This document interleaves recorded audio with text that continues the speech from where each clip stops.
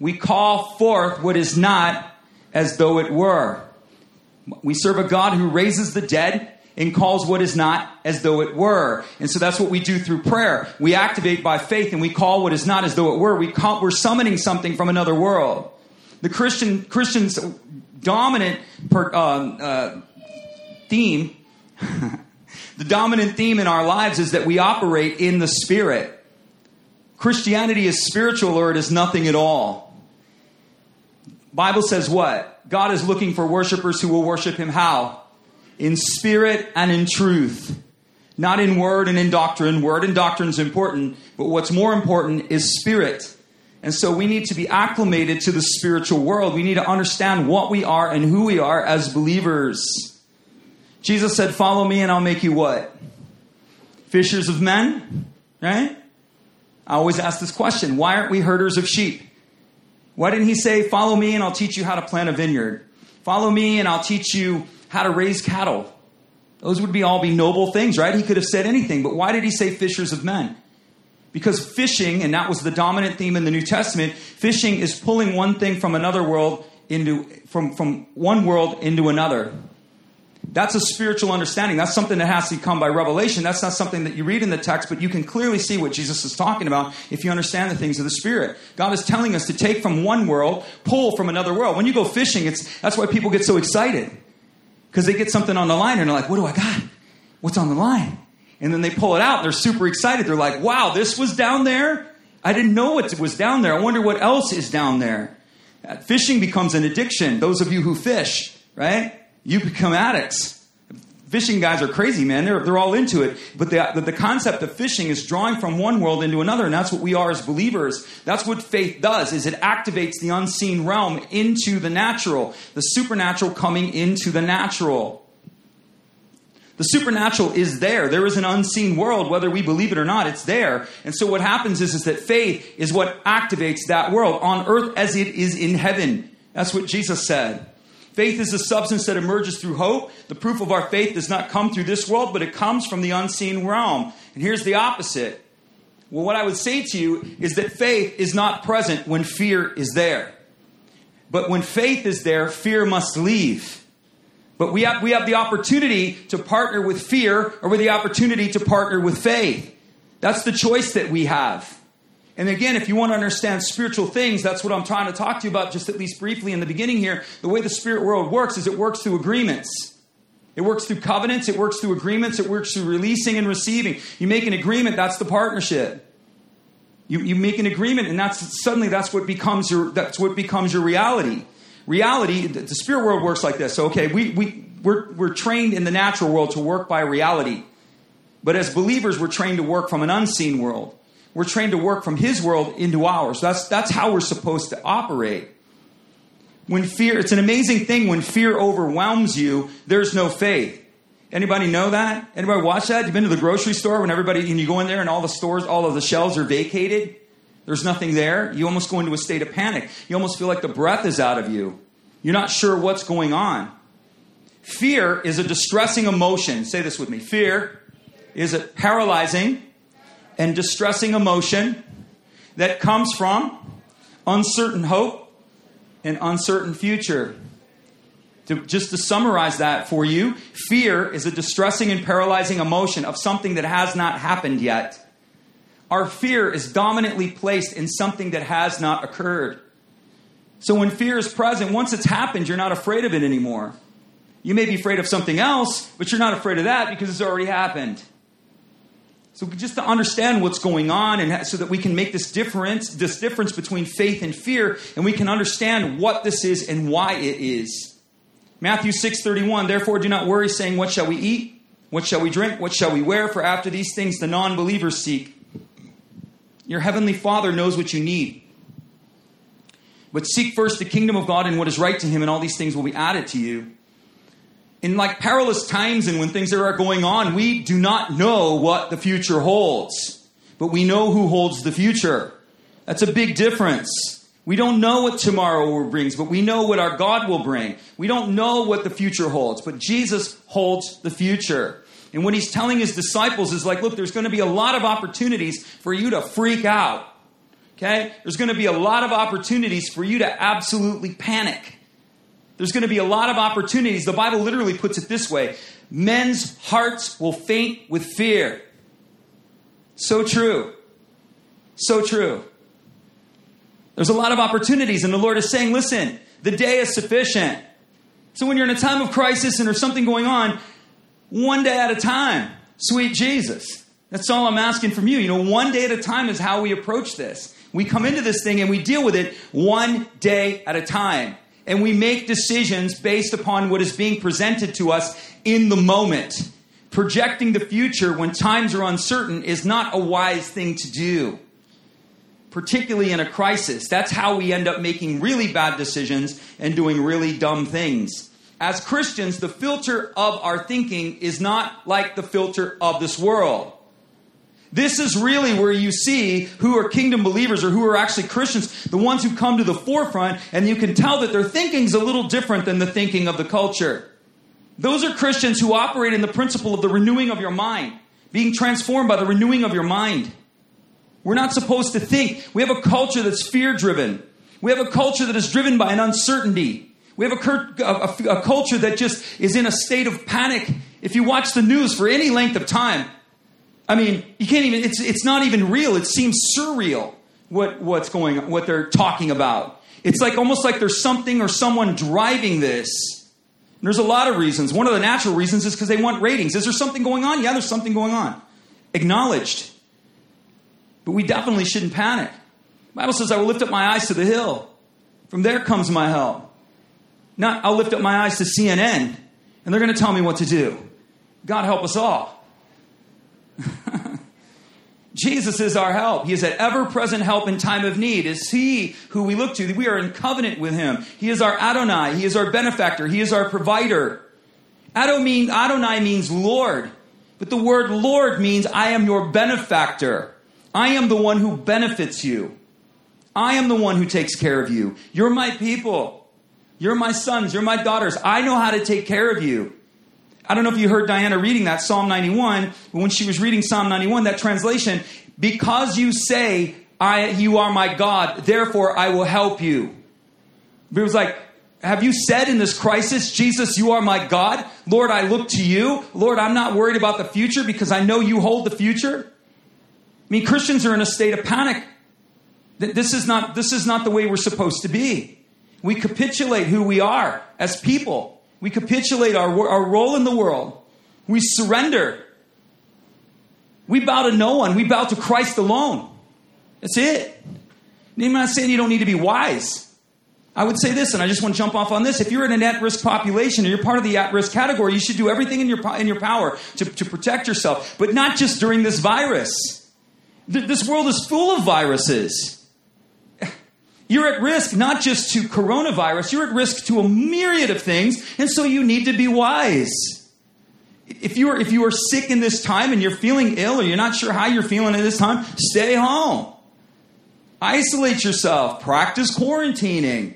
Renew that Netflix subscription. I don't know what you're doing, but just practice wisdom. If you're uncertain in these times and you don't sure what to do, then again, stay home. My position and my role as a pastor is simply to represent the gospel in season and out, regardless of what's going on in the culture. I have a mandate on my life to present this gospel. That's the goal. So we want you to be smart. We want you to be wise. We want you to practice washing your hands and sanitizing. Have you heard everybody complaining about this? I've heard people going, I can't believe how much I was asked first service. I said, what's been going on? I mean, have we not been washing our hands? You know, everyone's like, I have to wash my hands 5 times a day. I'm like, so you never wash your hands is what you're telling us? We know we use a lot of toilet paper. We got that one down. But are we washing our hands? That seems to be the problem. We're using the toilet paper, but we're not really washing our hands. I don't know. Is that what's going on? I'm not sure. We want you to be safe. We want you to practice certain things. But as a Christian, you are a messenger of hope in these times. Scripture tells us to not fear the sudden disaster that overtakes the wicked. We are the righteousness of God in Christ Jesus. The things that separates us in God's eyes from wicked outside of his covenant to being righteous is the fact that we have acknowledged Jesus as Lord. That's it. It's not by our works and our deeds and how wonderful we are. That's not what makes us righteous to God. It's the fact that we have honored Jesus and we call him Lord. We proclaim him as Adonai. That's what translates us from darkness to light. Fear accomplishes nothing. Fear accomplishes nothing. Has anything ever been produced in your life out of fear? You don't even leave the house out of fear. You don't even do anything. You don't even make a decision out of fear. Fear just stresses us out. We can't sleep. All of the stuff that goes on with us. Fear doesn't do anything for us except paralyze us. So I did this talk a little bit last week on culture. And I had two people ask me, can you tell me what you mean by culture? So let me give you what I mean by culture. So just so you know, there's different variations of this. We have a national culture here in America. Japan has a culture. South America has different regions of the world have a culture. But I'm only just going to identify three just because these are the three that relate directly to us as Christians. There's what the Bible would call the world's culture. So what is culture? Culture is a system of thinking.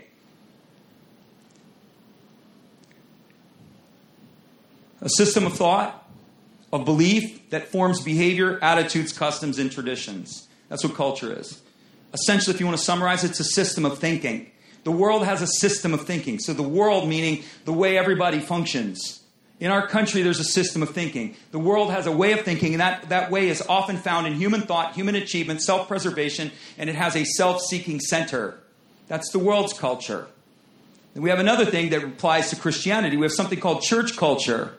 That's something that's found in denominationalism, found in traditions, found in style, the way that we do it. That's church culture. World culture and church culture is not necessarily kingdom culture. There's a third culture that needs to be applied here, and it's the culture of the kingdom. On earth as it is in heaven. We are to understand the culture of heaven, and we are to make it known upon the earth. That's the mandate. When you pray, our Father, that Jesus told us, pray this way. What are we praying? That the culture of heaven would be known upon the earth. Is there a virus in heaven? Is there? No. Is there a poverty in heaven? Is there a need in heaven? Is there sickness? Is there disease? And people go, that's going to happen in a sweet by and by. No, it can be activated in a rotten here and now. God has released his Spirit unto his church. He's endowed us with the power of heaven. We have the government of heaven in the form of the Holy Spirit. We've been given delegated authority. We've been given that title of sons and daughters. You're a son and daughter. Well, we're all God's children. No, we're not. No, we're not. To those that receive Christ are given the right to be called sons and daughters, only to those who believe on his name. So the church, we are the sons and daughters of the highest. The world is not sons and daughters of the highest. They're God's creation, but they're not God's children. Big difference. The bread is for the children. The rights are for the children. The delegated authority is to the children. That needs to be understood as well. We are part of a kingdom culture. And you can summarize that by on earth as it is in heaven. Our job is to access the heavenlies in right thinking and discern the Spirit as to what's going on in our world. We're not to look to human government. We're to look to heaven's government. This rubs people, we're Spirit-filled, so all the Spirit-filled people are like, yeah, because we actually believe in revelation. We believe that revelation is an active principle in the church today. What's revelation? Revelation is not wisdom. There's a higher level of wisdom, and it's called revelation. We have wisdom. We have man's wisdom, we have human wisdom, we have cultural wisdom, societal wisdom, and we have heaven's wisdom. Heaven's wisdom is above all of human wisdom, but there's a level that's even above heaven's wisdom, and it's called revelation. Who do men say that I am? And Jesus and Peter said, you are the Christ, the Son of the living God. And he said, blessed are you, Simon, son of Jonah, because wisdom has revealed this to you. Is that what he said? The Father in heaven is revealed. The word revealed is the word revelation. It is a divine insight into something you don't understand. And I just released right now that God is going to give divine insight to scientists to understand how to decode this virus. And that it isn't going to be hidden, it's going to be released. It isn't something that's going to be shelved because it doesn't benefit anybody economically. This isn't something that's going to be shelved because it doesn't fit a political agenda. We release revelation into this virus right now in Jesus' name. Revelation is what's required, Christian. Revelation. That's what you need. You need a revealed something from heaven to show you what's going on. James 1:2. I love the Bible. But if I have a handful of verses that I really don't like, it's this would be at the top. James chapter 1. I haven't met anybody that goes, yeah, this is my favorite verse. What's your life verse? Count it all joy when you fall into trials. Is that anybody's life verse? I don't think so. My brothers and sisters, count it all joy when you fall into various trials, knowing that the testing, everybody say testing, of your faith produces patience. But let patience have its perfect work, that you may be complete, lacking nothing. If any of you lacks wisdom, let him ask of God. He gives it liberally. Wisdom is accessed. Revelation is a higher place. There's a lot of Christians, they all believe in wisdom. They don't believe in revelation. I'm telling you, Jesus has revelation. He has revelation for you in your moment, in your hour, in this time. And it will be given to them. What trials do is trials reveal if your faith is real. That's what it does. A trial, one of the things a trial does is it reveals the weakness. It reveals who you're looking to. Everybody's clamoring and clapping and telling the government and telling society and all of these different things. We're looking to them. Heaven is our right. Listen, if there's provision in this stimulus for you, you should take it. I encourage it. But I'm not looking to Washington to bail me out. But if they're going to hand it out, hey, I'm going to join the line. Right? But that's not where I'm looking. I'm looking to the Lord. That's really where my eyes are. And if the provision comes this way, wherever the provision comes, but that's where it is. But a lot of people are just like, they're demanding our government. Our government needs to do something, yet they will not bend the knee in prayer. The land is not healed by a government. The land is healed when God's people pray. Stop clamoring for the government to do something and bend your knee and pray. Begin to call upon the Lord. If you say, I don't know how to pray, then just ask Him, Lord, pray through me. Give me a prayer. Start writing the prayer. Say, Lord, give me revelation into a prayer that I need to pray. If you pray in tongues, pray in tongues. We're tongue-talking Christians here who believe in the presence and the power of the Holy Spirit. The Bible says when you pray in tongues, you pray the perfect will of God. You want to make a perfect prayer? Pray in tongues. You say, I don't know what I'm praying. Jesus does. He knows exactly what you're praying. And you're praying according to His perfect will. The church needs to light the fires again. We need to light the fire again. The kiln that forges disciples must be relit. The kiln that forges the fire of the Holy Spirit must be relit. We cannot play church. We cannot offer the world a simple version that's better than the one they already have. We must offer them the kingdom. We must offer them demonstration. We must offer them power. It's not cunningness of words that woos. I love skinny jeans and I love smoke machines. But at the end of the day, you better have something more than that. You better have something more than that. I love preaching as much as the next guy. But the Bible tells us that demonstration and power is what is necessary. Paul said, I did not come to you with the cunningness of words. I didn't come to you with the eloquence of speech. I showed you this gospel by demonstration and power. You want to shut the world up? You want to show that Jesus is real? Demonstrate power. Our problem is we create doctrines to justify our cowardice. We create doctrines to justify our powerlessness. God has not retracted His Spirit. The church has moved into cowardice. The church has moved into ignorance. Because we don't know doesn't mean the power is not there.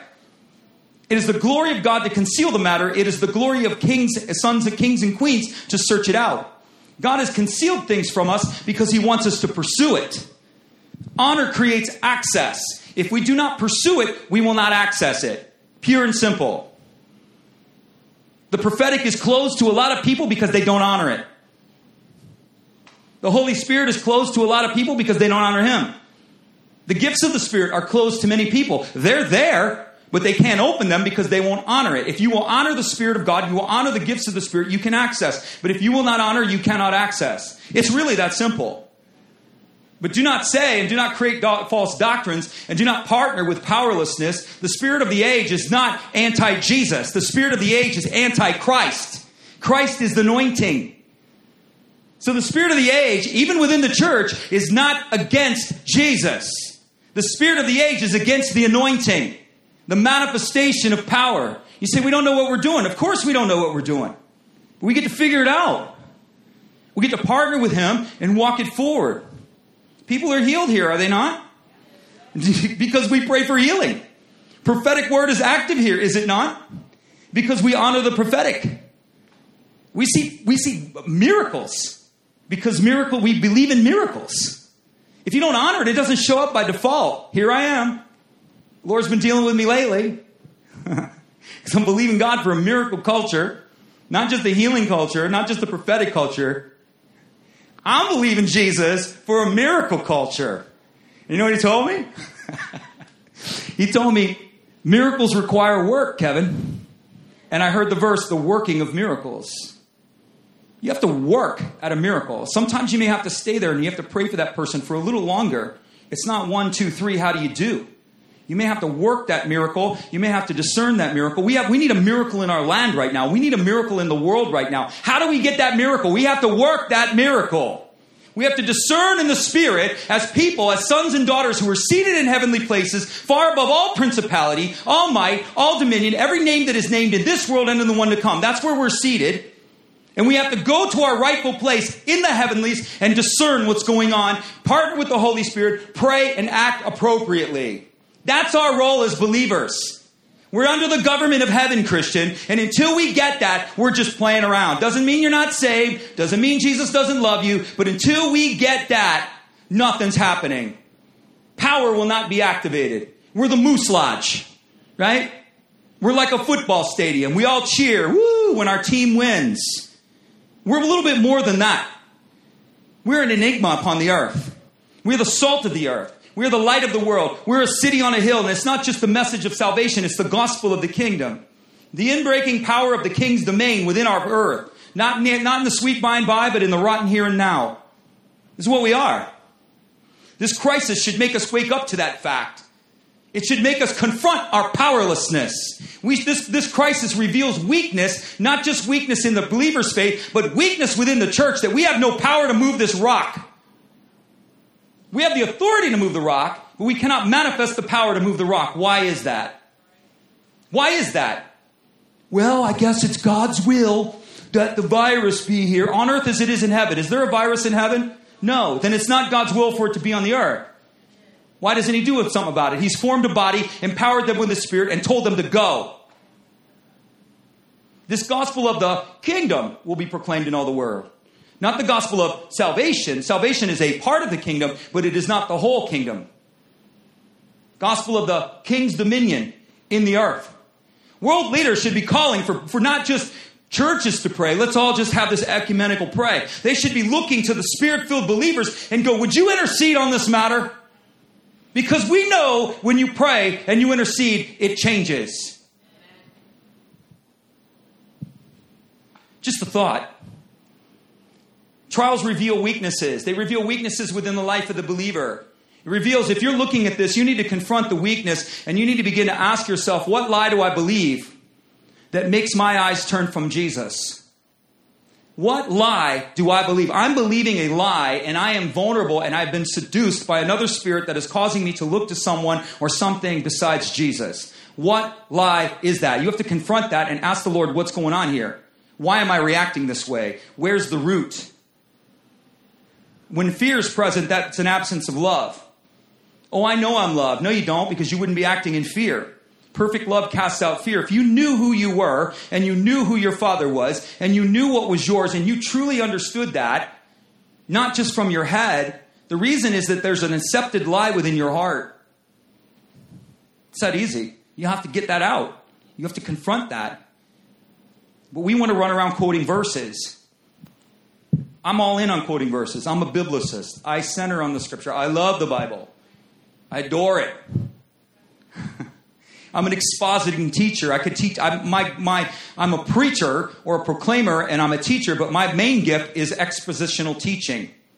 I can expound the scripture line upon line very, very well, and I'm gifted at it. It just doesn't always translate to Sunday morning. You know what I'm saying? If I'm going by line through the chapter of John, it just takes a certain audience to be able to listen to that. It's not a bad thing. It's a good thing. But my teaching gift lends itself more to that than it does to this. But I can do this just as equal. But I'm all in on the scripture. I love the Bible. We're biblically centered here. We love it. But if quoting Scripture got it done, then everything would be done. If quoting Scripture got it done, if it was done merely by the quoting of verses, then everything would be changed. I'm not saying quoting verses don't have an effect. I'm not saying that at all. But there's got to be something a little bit more than that. We have to look at this and say something's missing here. We have to evaluate where the weaknesses are and where the gaps in this whole program are. And what we have to do, we have to be willing to even confront our doctrines and our teachings and say, I don't think this teaching is correct because something's missing. We need to go back and re-examine things in light of a different mindset.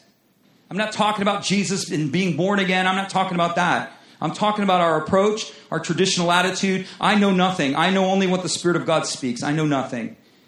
Why do you act like that? Because that's what He's told me. You know nothing, Kevin. What you think you know nothing. You know nothing. It's crazy. There's a story every day. Anybody New York Giants fan here? Anybody football fans? Right? Yeah. And so, you know Phil Simms? You know who Phil Simms is? Phil Simms was in his first game. Bill Parcells was a coach, real salty coach. And Phil Simms throws a touchdown. And so he's on the bench and he's celebrating. And he said, Bill Parcells walked up, got right in his face and said, "You know nothing." And then walked away. Right. You don't know anything. You've been in the league for 6 months. You think you know this game? You don't know anything. Jesus is the eternal God. What right do we have to pretend that we know anything? We don't know anything.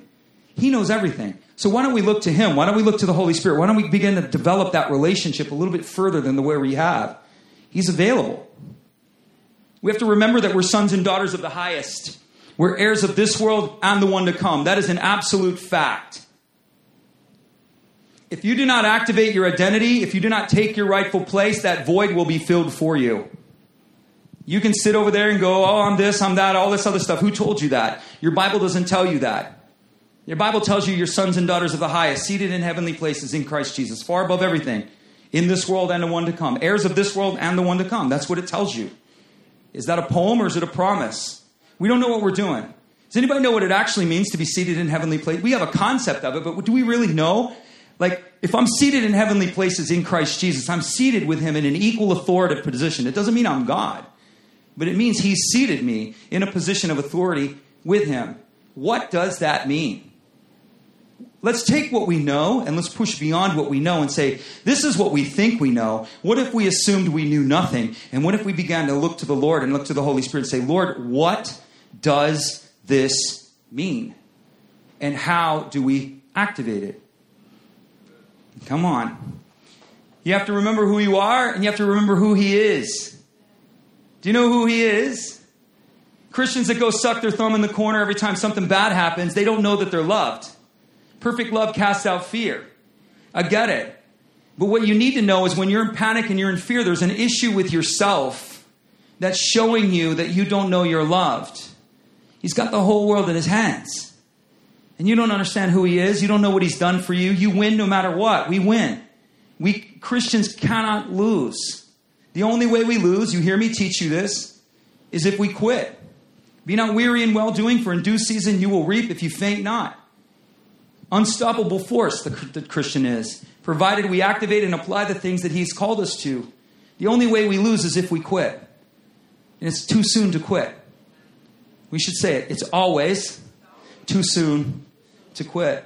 That's why the devil serves it up to you on a silver platter, because he knows he can neutral the church if he can get them to quit. If he can get them to stop speaking, if he can get them to stop meeting, if he can get them to do this and he can get them to that, invoke fear on a culture, put so much pressure on them from a society, put so much pressure on them as a culture, and watch them capitulate. You will bow to the virus just like everybody else. You will bow. And we bow. I refuse. I'm not telling you all to come. I'll be here, me and a camera. That's it. I'm good. But I will not bow. I bow to one throne, and it's Jesus's. I don't bow to a culture. I don't bow to a government. I don't bow to anybody. I bow to Christ alone. I'm under His lordship, and that's it. That's my position. That's the position I hold. Be wise. Remember who He is. He will protect you, and He will provide for His people. The plagues hit Goshen, or the plagues hit Egypt, right? 10 plagues in Egypt, wiping out the whole nation. The known world, as it was, Egypt was the center of the known world. The known world was being wiped out, but there was a little place in Egypt called Goshen, and that's where all of God's people lived. They lived in the land of Goshen. Nothing happened in the land of Goshen. Yeah? Not one cow died, not one crop failed, not one firstborn died, not one hailstone fell in the land of Goshen. And you don't think that God is able to preserve his people in a time of crisis? Whose report are you believing? Who told you you were going to drown in this situation? My Bible says I will pass through the fires and I will not be burned. My Bible says I will walk through the waters and they will not overtake me. Who told you you're going to be burned up in this? Who told you this virus was going to consume you and drown you? Who told you that? Whose voice are you listening to besides mine? That's what he asked Adam. Who told you were naked, Adam? So you can see how deeply rooted this is. Man's propensity to believe lies. The Lord said, did I tell you were naked? Did I tell you to hide? Who told you that? Whose voice do you listen to that is not mine? So the whole concept and the connection of our relationship with God is the following of his voice. When Israel came out of Egypt, they were, if you read it, they were to follow his voice. They were to be led by his voice. Jesus says, what? Is it any different in the New Testament? It's not. His voice, yes, his voice comes through his word. But his voice comes through his spirit as well. His voice comes through his culture. The culture of heaven speaks a voice. The voice of his spirit speaks a voice. And the voice of his word speaks a voice. And they speak the same voice. Jesus said, my sheep hear my voice. So at the end of the day, whose voice are we going to listen to? I mean, this is, again, the trying of our faith is right now. Well, you know. I mean, if you faint in the day of adversity, your strength is weak, the Bible says. If you faint in the day of adversity, your strength is weak. You think this is bad? What are you going to do when the nations come together and they pass and there's a one world government and you have an antichrist? You think you're going to capitulate now? What are you going to do when there's even more pressure on you? This is nothing. The pressure that will be exuded on the church in the last days is nothing compared to this. This current pressure is nothing compared to the pressure that will be placed upon the church. There will be tremendous pressure. The Bible says strong delusion. Pressure on every side to bow to what is. I don't know if you wear this the coronavirus stimulus package. Remember that? 2.2, I'm going to get to that in a second. It was held up because, I don't want to get into which party, but governmental politicians were inserting things into that law, into that bill, because it's going to be a law that have nothing to do with the virus. Did you know one of the things they were going to do is they were going to create a digital currency for the United States. A digital currency. They were going to issue every taxpayer a digital wallet. And now all transactions, electronic, we're going to go through the digital wallet. I'm sorry, that sounds a little familiar to me. Like, what is that? That sounds like we're creating a system that can easily link to another system. What does that have to do with the coronavirus? That has nothing to do with the coronavirus. So if you don't think there's an agenda here, you don't know what you're talking about. I'm not saying the virus isn't real, so don't misquote. I mean, I've been fighting people all week on this. I'm like, good God Almighty, Jesus. We need to pray for the church, man. You know, we need to cast out some devils from these believers, man. I mean, like, what in the world is going on here? This is something that's going on. There's an agenda behind it. Whether you believe it or not, it's there. You can stick your head in the sand and be an ostrich, but sorry, it's still there. They wanted to do federal control over all elections. I don't know if you're aware of this. If you're an American, you should understand this. Our elections are controlled at the local level. City, county, state. So the state of Florida is by city, by county, by state, by district, by city, by county, by state. So all of our elections are localized. The reason that they're diversified is to eliminate fraud. That's why we have an incredibly diversified election system. The federal government wanted to pass in this coronavirus law, they wanted to have the authority to oversee all elections at the local level. They wanted federal control of all elections. They wanted to put in there there was a H571 or some kind of bill in there restricting and taking away gun rights, right? Liberties are taken from us in times of crisis, and when they're taken, they're never given back. When the church surrenders its liberties and when citizens surrender their liberties, you need to know your government's not giving them back. People go, this is about lives. Is it? Tell that to your congressmen. Tell that to your senators that are passing laws that have nothing to do with a virus. Is it? Is it about lives or is it about a political agenda? Just wondering. They also wanted to put in there that you could register to vote same day and you didn't need an ID. Oh, that'll go well, right? That'll go well. It's wrong if Russians interfere with our elections, but people who are here illegally can vote all day long. I have nothing against illegal immigrants, so don't quote me on it. You're illegal. I'm not nothing against it, but we have a specific set of laws. You have to be a citizen to vote in this country. You don't just show up, sign up the day of, and go, hey, I'd like to vote. These are stuff that they were trying to put in that law. And if you don't think, and it didn't pass this time, that's why it held up. They're like, we're not doing this, we're not doing this, we're not doing this. That's why they wouldn't bring it to a vote in the Senate. Because until this language is out of there, we're not voting on it. And so they had the party of whatever, I'm not going to say, but they got involved and they ended up taking all that out. But that's only this time. What happens next time? We have a Patriot Act in our country. Americans are surveyed at will. You don't think that's true? Wrong. Oh, well, they got to get a FISA warrant. Yeah, sure they do. Yeah, they're tracking you on your phone, your email, your Facebook. All of that data is available to the federal government anytime they want it. Anytime they want it. What are they going to do with it? It's not what they do, it's what they can do. I'd give them, that's a right guaranteed in our Constitution. It's the right of privacy. But we surrendered that in 9/11. I don't know if you're aware of that. And the government hasn't given it back. They still have it. And so now they want more rights because there's another crisis. The crisis is real. But so is the infiltration that's going on that's trying to strip your country of rights that we possess. A country that is unlike any other. We have freedom of expression in worship.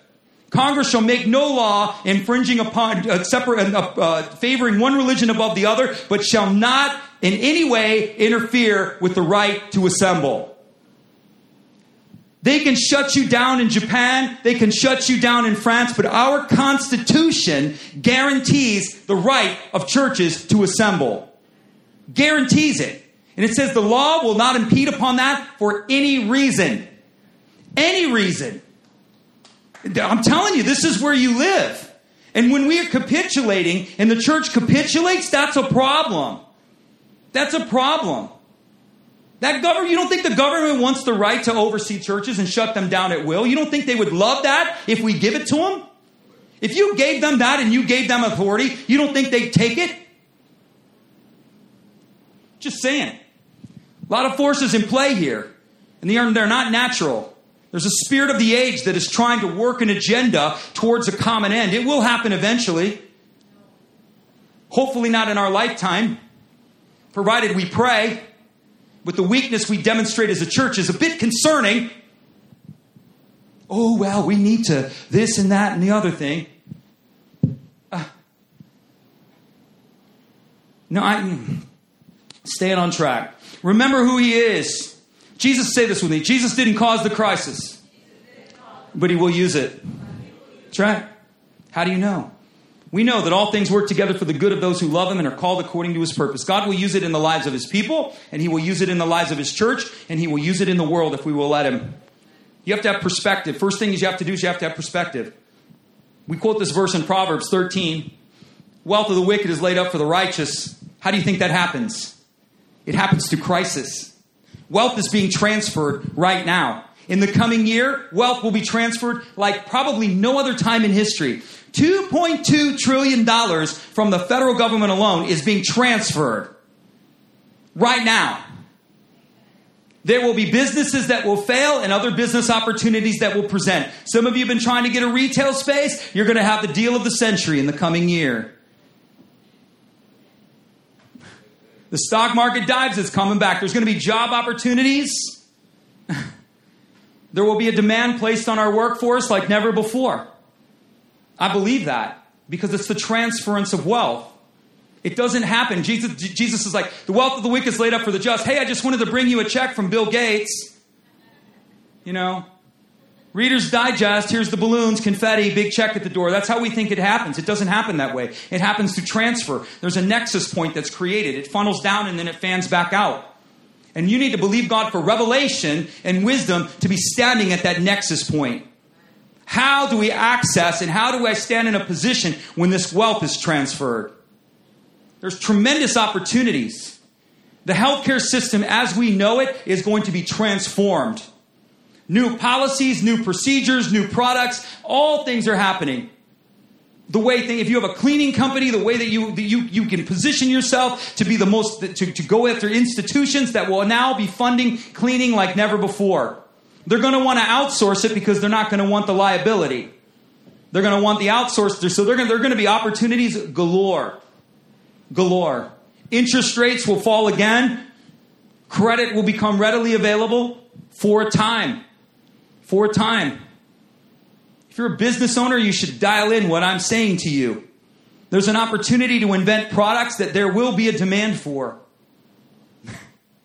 There will be a demand. Transference. Those jobs in China, they're coming to the States. I hate to tell you that. I don't know if they're coming in another administration, but right now, the way China's treated us on this, all of our pharmaceuticals, all of our medical supplies, almost all of them are made in China. And right now, China grabs us by the throat and goes, we're not giving them to you. That's one of the biggest delays in this problem right now. And they won't say it because China owns a lot of our debt, but China grabs us by the throat and goes, we're not giving you masks. Oh, you make your respirators here too? Well, we're not giving you that. In fact, we don't think we're even going to give you aspirin. We're a continental nation. We can't make our own aspirin? Are you kidding me? We're a continental nation. We can't make face masks? No, really, are we in crazy town? We have to deploy all this stuff off seas to a foreign power that now can grab us by the throat at will? That stuff's coming here. There will be opportunities. Opportunities. Real estate opportunities, business opportunities, employment opportunities. This will be a transfer point. And you need to believe God, where do you want me in this moment, Lord? I don't know what you've been believing God for, but it will be a moment and it will be past. And you will look back and go, wow, I could have done that then. 9/11 was a transfer moment too. I don't know if y'all remember that. You're like, man, I should have bought that stock during 9/11, right? Anybody remember that? I don't know if y'all, I don't play the markets, but I know people that do. And they're like, man, I could have bought that for $30 and it's $300 now. After 9/11, it was down to 30. But I was too afraid. I didn't know where it was going. Well, there's your problem. Fear. Fear. Revelation, Christian. Perspective. Not greed and jumping off into greed land, but getting a wisdom from God and saying, what would you have for me in this hour? Well, how would you have me positioned? He may say to you, that job you've been wanting is coming your way. Get your resume together. Dial it up. Add to your resume, survive the apocalypse. You can put that on your resume too. So it's coming. This is going to end.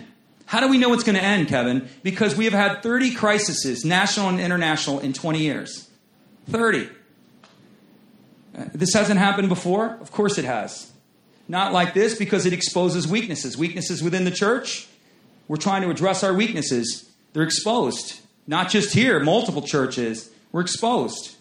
We need to be better positioned. Truthfully. Our church needs to be better positioned. We need to be better positioned digitally. We need to be better positioned economically. We need to be better positioned we need a nonprofit center separate from the church that can serve our community, because every time something like this happens, federal money is released in the bucket loads. In the bucket loads. If you have a food bank right now, you're going to get a stack. Is it about? It's not about money, Kevin. It's not about money. I got it. It's not about money. But yes, it is. Okay? Tell your landlord it's not about money. Tell your bank it's not about money. The kingdom suffers because we do not have the wealth to do it. Google can do anything they want. When they want to play around, they want to do an autonomous car. Yeah, we'll throw $1 billion into that and see if we can build an autonomous car. We want to experiment with that. We want it because they have the money to try things with an effort to change the world. The church has no money. The church collectively. We have to have a bigger vision than the one that we have. We have to have a global vision than the one that we have. And we have to position ourselves to glean the resources, not just to serve our churches, but to serve our communities and ultimately the world. This has to be examined. We're out of position, and I know it. And I know it. I've been lighting up Tom's phone like never before. Have I not been? I'm like, Tom, we gotta get this stuff going, man. This isn't happening. You've got the stream running. It's a little ad hoc. We're going to make it better. It's going to get way improved. In the next 3 months, we're going to get it way improved. It's going to be real improved. This place is going to be a media center. This church will be media-centered. It will not be just an assembly. It will be a media center. Every single thing we do from this point forward, God help me, is going to be media-centered. Every single thing we do. Everything. What's it going to take? Well, it's going to take a lot. We're going to believe God. We're out of position. It's clear. We need to get into position. We have other structural changes, but that's not to expose weakness is not a bad thing, guys. It's not a bad thing. To have the weakness exposed is not a bad thing. It means you need to evaluate that and make changes. It exposes weakness in our government, weakness in our systems. Our medical response infrastructure. It is showing that we have tremendous weakness in our medical response infrastructure. Why? The trial is exposing that. America has a medical response infrastructure that dates to the 50s. Now, in 1950, that infrastructure might have worked well, but it doesn't work well. And it's clear this crisis presents itself into our current infrastructure, and our infrastructure collapses. It's not the virus.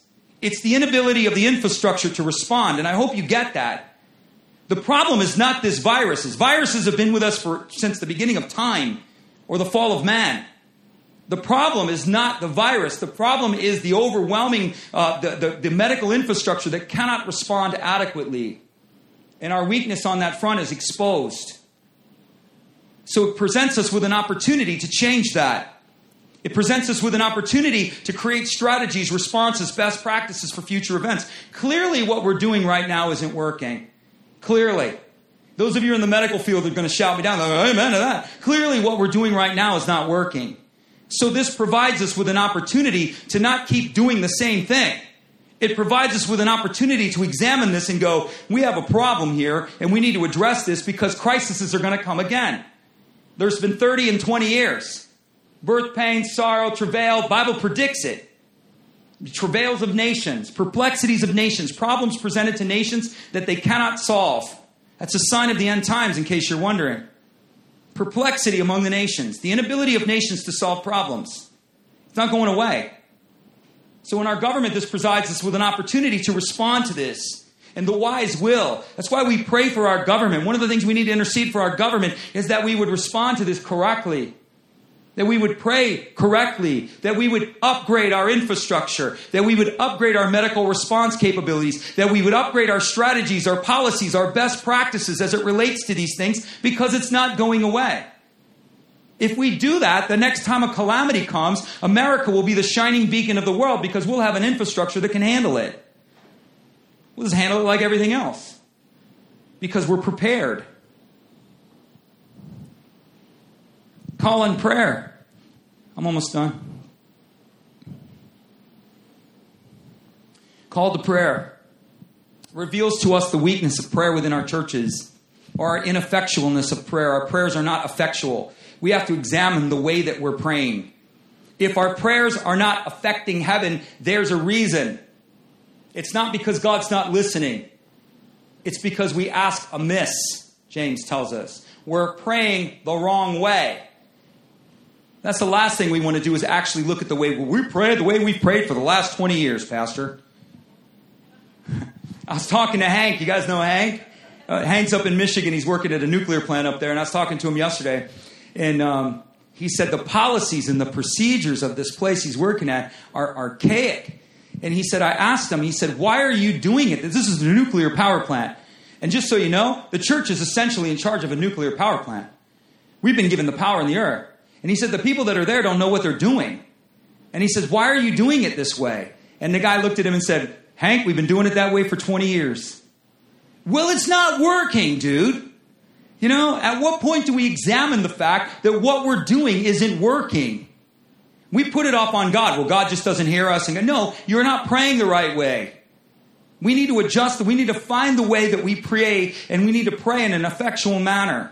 That's an art form, in case you're wondering. That's something that's developed in relationship. Married couples will understand this, particularly men. Your wife is an art form. Relating to that woman is a work of art. I mean, man, you gotta learn your palate, you know. You got to learn how to fill the canvas. Because it's done in relationship. Same thing with the Lord. It's done in relationship. We discover things in relationship. We don't discover things by presuming. The biggest sin is presumption. We presume upon the Lord. I'm going to give you the greatest key of my life. I have a few. Would cost me blood, I give it to you for free. You know nothing. You heard me say it before. You want a key to power? You know nothing. Do not presume. Do not think. Nothing. Take everything you know and set it aside. If Jesus wants to use it, he'll call for it. It's not that that knowledge isn't good. It's just that it doesn't apply oftentimes the way you think it does. So what we need to do is we need to learn our knowledge, give Jesus some supplies to work for, then take our knowledge and set it over here, and then present ourselves before the Lord, equipped with knowledge, but humble in spirit, and say, Lord, what do you say? I know nothing. Jesus, you're the only good idea I have. My bread is to do your will. Isn't that what he modeled for us? Disciples go and get Happy Meals. Jesus is serving. He said, I have bread to eat that you know not of. His bread was to do the will of his Father. You understand that? Not what we think, what we know. Knowledge is wonderful. I'm all in. Know your Bible, all that stuff, but set it over here. Your theology oftentimes won't match up to your experience. We have to experience, and then the theology will come. Oftentimes our theology is what limits the experience. Just saying. Called intercession. The land will heal when God's people pray. When they seek me, turn from their selfishness. Then I will hear, and then I'll hear the land. The land's not getting healed unless we pray. We have to pray. We have to pray effectually. Same idea here as in Joel chapter 2. Identity, humility, repentance through intercession. If my people, there's identity. Identity. First thing is, my people. Do you believe you're my people? That's right. That's what he's asking. Take your rightful place in identity. It always begins with identity. Always. Identity. Humble yourself. In other words, take a posture. Humbleness, what does humbleness mean? I'm humble. No, you're not humiliated. Humbleness means humiliation. The root of humiliation is humble. Well, I don't want to pray in tongues in public, in a prayer gathering. I don't want to pray in tongues in a prayer gathering. We have a prayer meeting here on Saturdays, first of the month. We pray in tongues. Not the whole time, but we started off praying in tongues. Yeah, we speak in tongues. Yes, we do. Spirit-filled believers speaking in tongues. We believe it. That's the furnace, man, that needs to be relit. The church has allowed the kiln to go cold. The forge has gone cold. The forge of our fire, the forge of our passion, the forge that forms the metal that God is calling for grows cold. Oh, but we got smoke machines, Pastor. We have no power, friend. Just saying. I don't want to pray in tongues. Sherry walks up, hands me the thing, goes, pray in tongues. That's how we start. I'm like, pray in tongues? Like right now? Pray in tongues? She's like, yeah, go for it. Humiliation. Humble yourself and pray. Does it feel humiliating? Yes, it does. For a moment. Because I've not done this publicly, so I feel exposed. So now I'm doing it. But prayer requires humiliation. I don't know if you're aware of that. Don't say you're humble if you've never been humiliated before the Lord. David danced in his underwear. Oh, how undignified, his wife said. David said it was before the Lord. If you think that's undignified, watch this. I can be even more undignified if God calls for it. The price of revival is dignity. The price of the awakening of God's Spirit in our land is dignity. Dignity. We're too dignified. We're a dignified church. Spirit-filled churches won't speak in tongues anymore. Spirit-filled churches will not pray for the sick anymore. Spirit-filled churches will not prophesy anymore. What is wrong with us? Well, it's not dignified. Then rebrand it.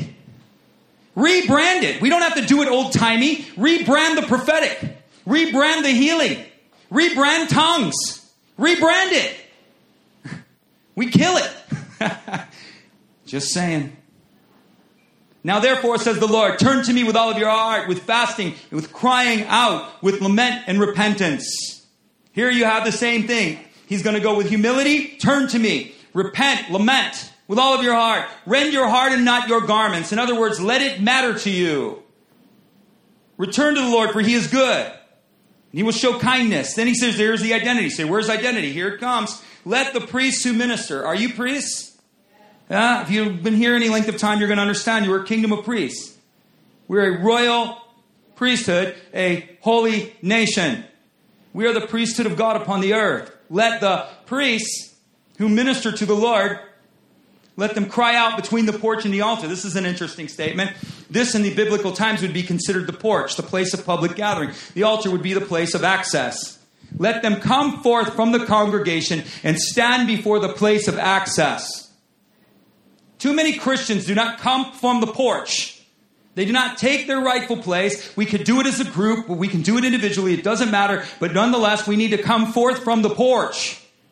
We're all sitting on the porch, drinking country time lemonade, watching the world go by. The Bible says, come forth from the porch, Christian. They met in Solomon's porch, and they met in homes. The porch represented the public gathering. And God is saying, come out of the porch, come out of the chair, assume your rightful place, priest who ministers before me. He says it right now. You're a priest who ministers before me. You look in the mirror and go, Connie, you're a priest who ministers before me. He says that, and Connie could look in the mirror and go, I don't look anything like that. I mean, I kind of feel like I am, but I don't think I look. It doesn't matter what you look like, and it doesn't matter what you feel. He tells you what you are. He calls you who you are long before you get there. Son. You look in the mirror and go, I don't look anything like a son of the highest. You say that word, I'm a son of the highest, and you look in the mirror and go, really? Am I? Am I a son of the highest? I'm not too sure. You are. Jesus calls you who and what you are long before you get there. That's who he is. Our job is to partner with that and move and spend our lives moving into it. So God summons his people, said, let the priests and minister. That's you. Come out of the porch. You're welcome to come. We're doing intercessory prayer for our nation on Wednesday. We haven't set the time yet. I'm sure it'll go out in the email. Doesn't matter. I'm coming. I'll be here. This priest will come forth from the porch and will stand before the altar of his access and come before the throne of his Father, and I will intercede. I'm doing it. Why am I doing it? Because it's a good idea. I felt like the Lord was dealing with me on it. Is it inconvenient? It's inconvenient for me. I got a lot going on. My life doesn't stop. It's like just nonstop. But I feel like, okay, I need to slow this down a little bit, and I need to do what I feel like he's putting on my heart. God puts stuff on your heart, and he just touches your heart, guys. He doesn't overpower you. He's in the still small voice, not in the fire, not in the hurt crate, not in the, God speaks to the still small voice. So he just puts it on your heart. Kevin would come before prayer. When should you do prayer? And I'm like, when? He's like, pick a day. That's how I felt. And I'm like, Wednesday? He's like, Wednesday's fine for me. Tomorrow, can't do it. You'd be wheeling me in a wheelbarrow after, on Mondays. It's like, but nonetheless, know that you're loved. Christian, we're lights in the darkness. We're cities on a hill. We're salt of the earth. We have access to a world beyond this one. We have power from a world beyond this one. Peace from a world beyond this one. Strength from a world. Draw from your inheritance. Draw from the resources. In the Spirit, let the strength of God come to you. In the Spirit, let the wisdom of God come to you. In the Spirit, let the revelation of God come to you for this hour. He'll give it to you. Not in the earth, in the Spirit. Go into the Spirit. In the Spirit. It's awesome. Here's some things we're not going to do. We're not going to fear. It's not going to happen.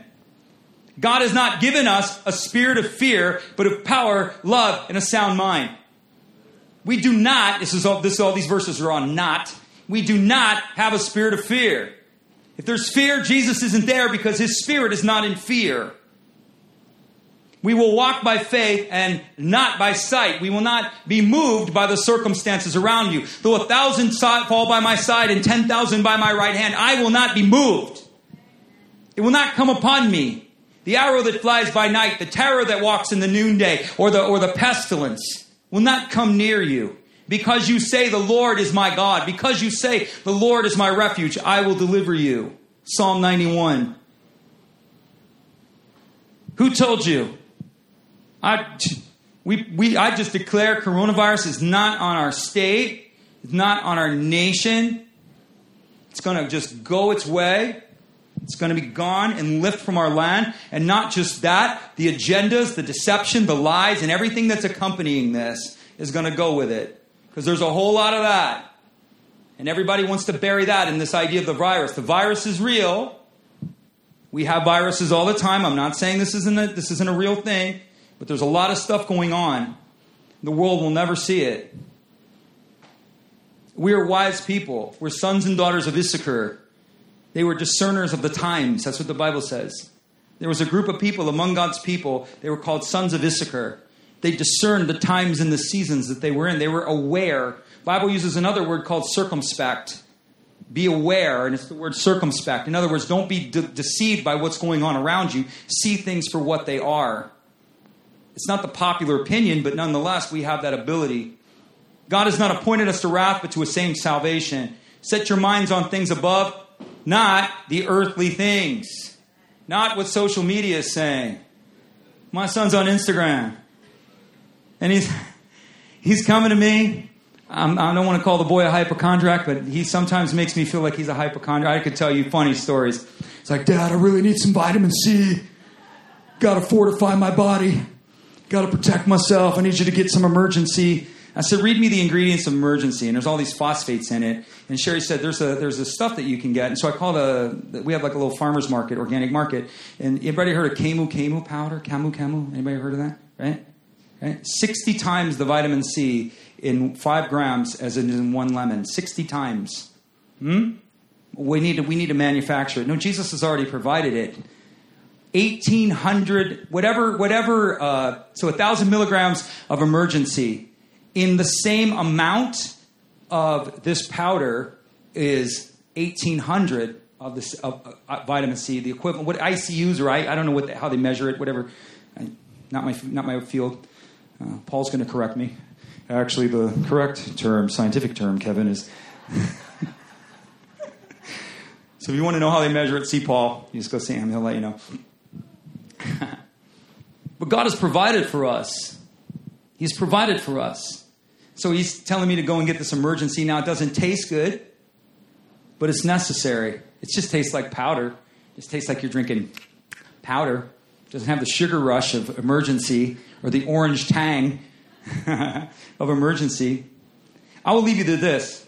I want to say this point because I think it's very important for us as a body. I think it's important for the church alone.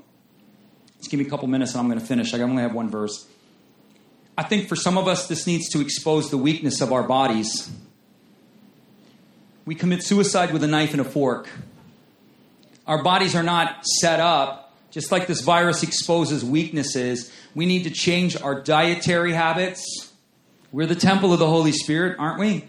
That's what we're supposed to be. Some people, we're coming into seasons of our lives. I'm one of them. My children are grown, and I'm coming into the most effective season my life has ever known. I don't have children anymore. I don't have that massive, come on, I don't have that massive responsibility. Nothing wrong with raising children. I've raised children. I felt like I didn't even know who I was when my kids are grown. I'm like, where have I been for 25 years, Lord? And he goes, you've been raising kids, Kevin. Because I feel like I've been lost. I'm thinking I haven't accomplished anything. And in the Lord, I felt like he threw me the keys to a Ferrari. I'm in sports car mode now, man. I can move fast. I can move lean because I don't have the responsibility of caring for children. And again, nothing wrong with caring for children. But examining that and saying, do I want to go another 30 years? If the Lord is calling me, yes. Is my body equipped to go another 30 years? Or will I compromise my body that will make me vulnerable to a virus that comes around? Will I put my body in a position where my kidneys are threatened? Will I put myself in a position where I'm diabetic now because of the way that I eat? Will I put myself in a position because my liver now is so diluted and so surrounded and so toxic that it can't filter? Will I put myself in that position? Or will I take a moment in time and actually address it? But I don't like kale, Pastor. I don't like kale. I drink kale. Sherry puts it in a juice. She's like a baby. My grandma used to cut up sandwiches. Sherry's got to put apple juice in the kale juice or whatever. She makes me some cocktail. I drink juice every day now. I have juice in the. I'm going to be here all night or up for a while, but I have juice in the refrigerator. Big jar of juice. If you see a big jar of juice in there, that's mine. She gives it to me, sets it on the counter, and then stands over me until I drink it.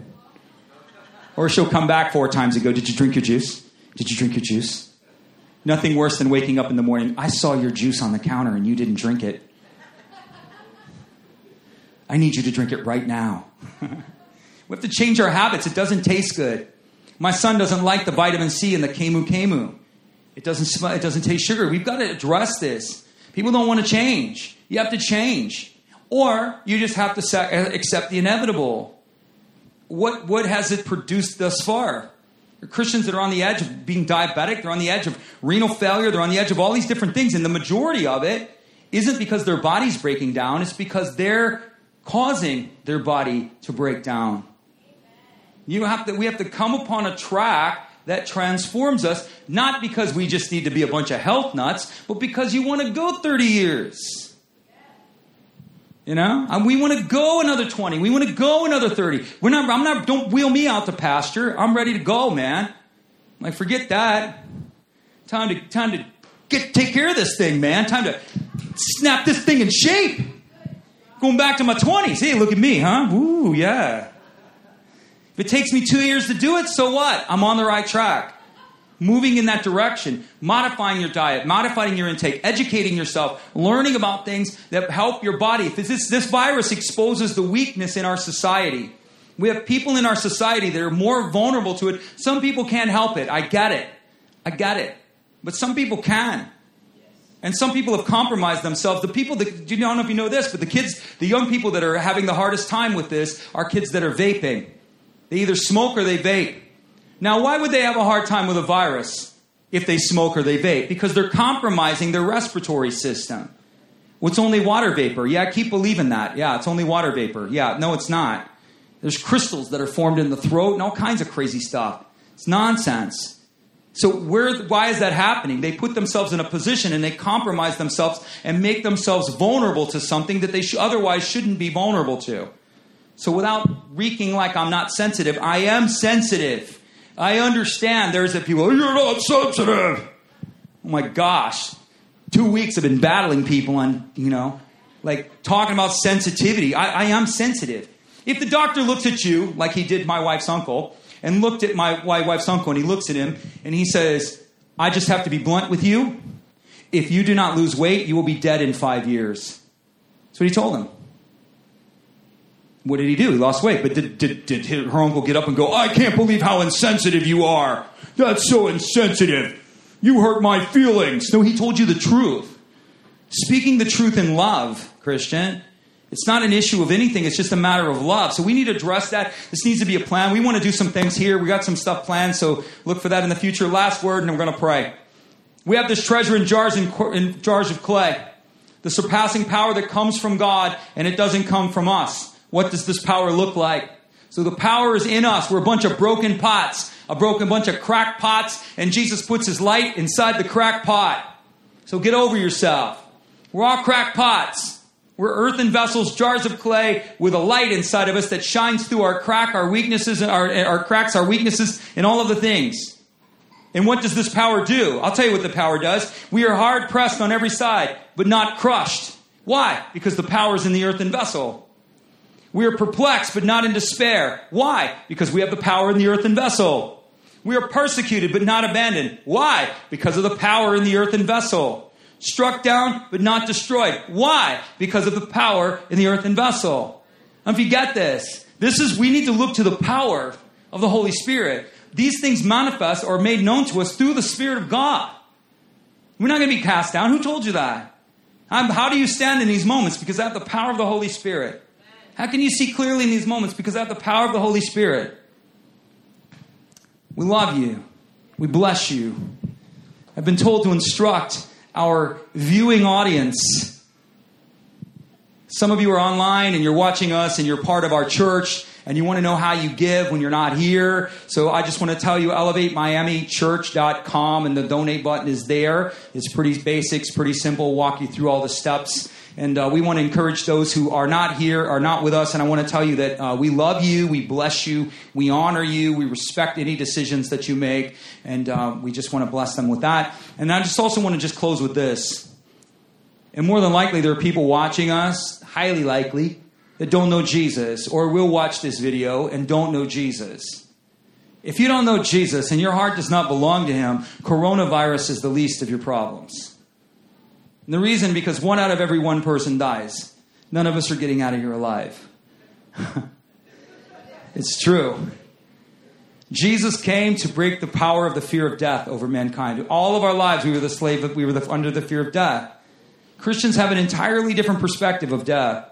We should have. Death is not an end, it's a beginning. It doesn't mean we're wishing for death. It just means we don't fear it. We're not afraid of death. Christians ran into the plague. They didn't run from it. They ran into it. Read your history. Hospitals were born out of Christians running into the plague. That's where the modern hospital came from. Christians going into the plague when everybody was running from it, the believer was going into it, serving those in need that were abandoned and lost. And they realized they were overwhelmed, and they said, we got to come up with a better system. The crisis revealed the weakness, and so they formed hospitals. Modern hospital doesn't come from governments. Modern hospital doesn't come from institutions. Modern hospital doesn't come from donors. Modern hospitals come from believers who saw the crisis, adjusted the crisis. That's why your hospitals are St. Mary's and, Bethesda. That's why we have hospitals that are named that way, Christian. Baptist, how does the government let them have the name Baptist? Because Miami didn't start that hospital. Christians started that hospital. How does a government let them have the name Holy Cross? Because that hospital was not started by the government. That hospital was started by Christians. Christians. This is what we are. Agents of change in the world. But if you don't know Jesus, you're outside of his kingdom. The Bible says if you believe in your heart and confess with your mouth that Jesus Christ is Lord and he has risen from the dead, you'll be saved. It's a very simple process. Believe in your heart, confess with your mouth. People go, that's it? That's about all it takes to get married, right? The heart confession, the heart belief, the heart extended, and the mouth confessed. So that sounds pretty simple, but it costs someone a lot to make that simple. So if you're watching us or if you're here in this room, we're going to pray together, and we want to invite you to come to know Jesus this morning. You say, I don't understand it. You don't need to understand it. We get on airplanes and we don't understand how they fly. We drive in cars and we don't understand combustion engines at all, but yet we drive them. Salvation is not an issue of understanding. It's an issue of choosing to believe. And so we're going to pray on that basis alone. Let's pray. And say, Jesus, you are the Savior. And I need a Savior. I don't understand it, but I choose to believe it. So I open my heart to you, Jesus. And I ask you to come inside. I ask you to forgive me. I ask you to heal me. I ask you to restore me. And I ask you to repurpose my life. All that I am, I give to you. And all that you are, I receive as mine. From this day forward, I choose to follow you. In Jesus' name, amen. God loves you. Let me bless you one more. Oh yeah, come on, we can clap. Let me bless you one more time. One more time. Receive this blessing. May the Lord bless you. May the Lord keep you. May the Lord cause his face to shine down upon you. May the Lord be gracious to you in every way. May the Lord give you peace, and may you forever live within his favor in Jesus' name. God loves you. We love you, and that's enough. Have a great week. If you need prayer, we'll have a prayer team available for you.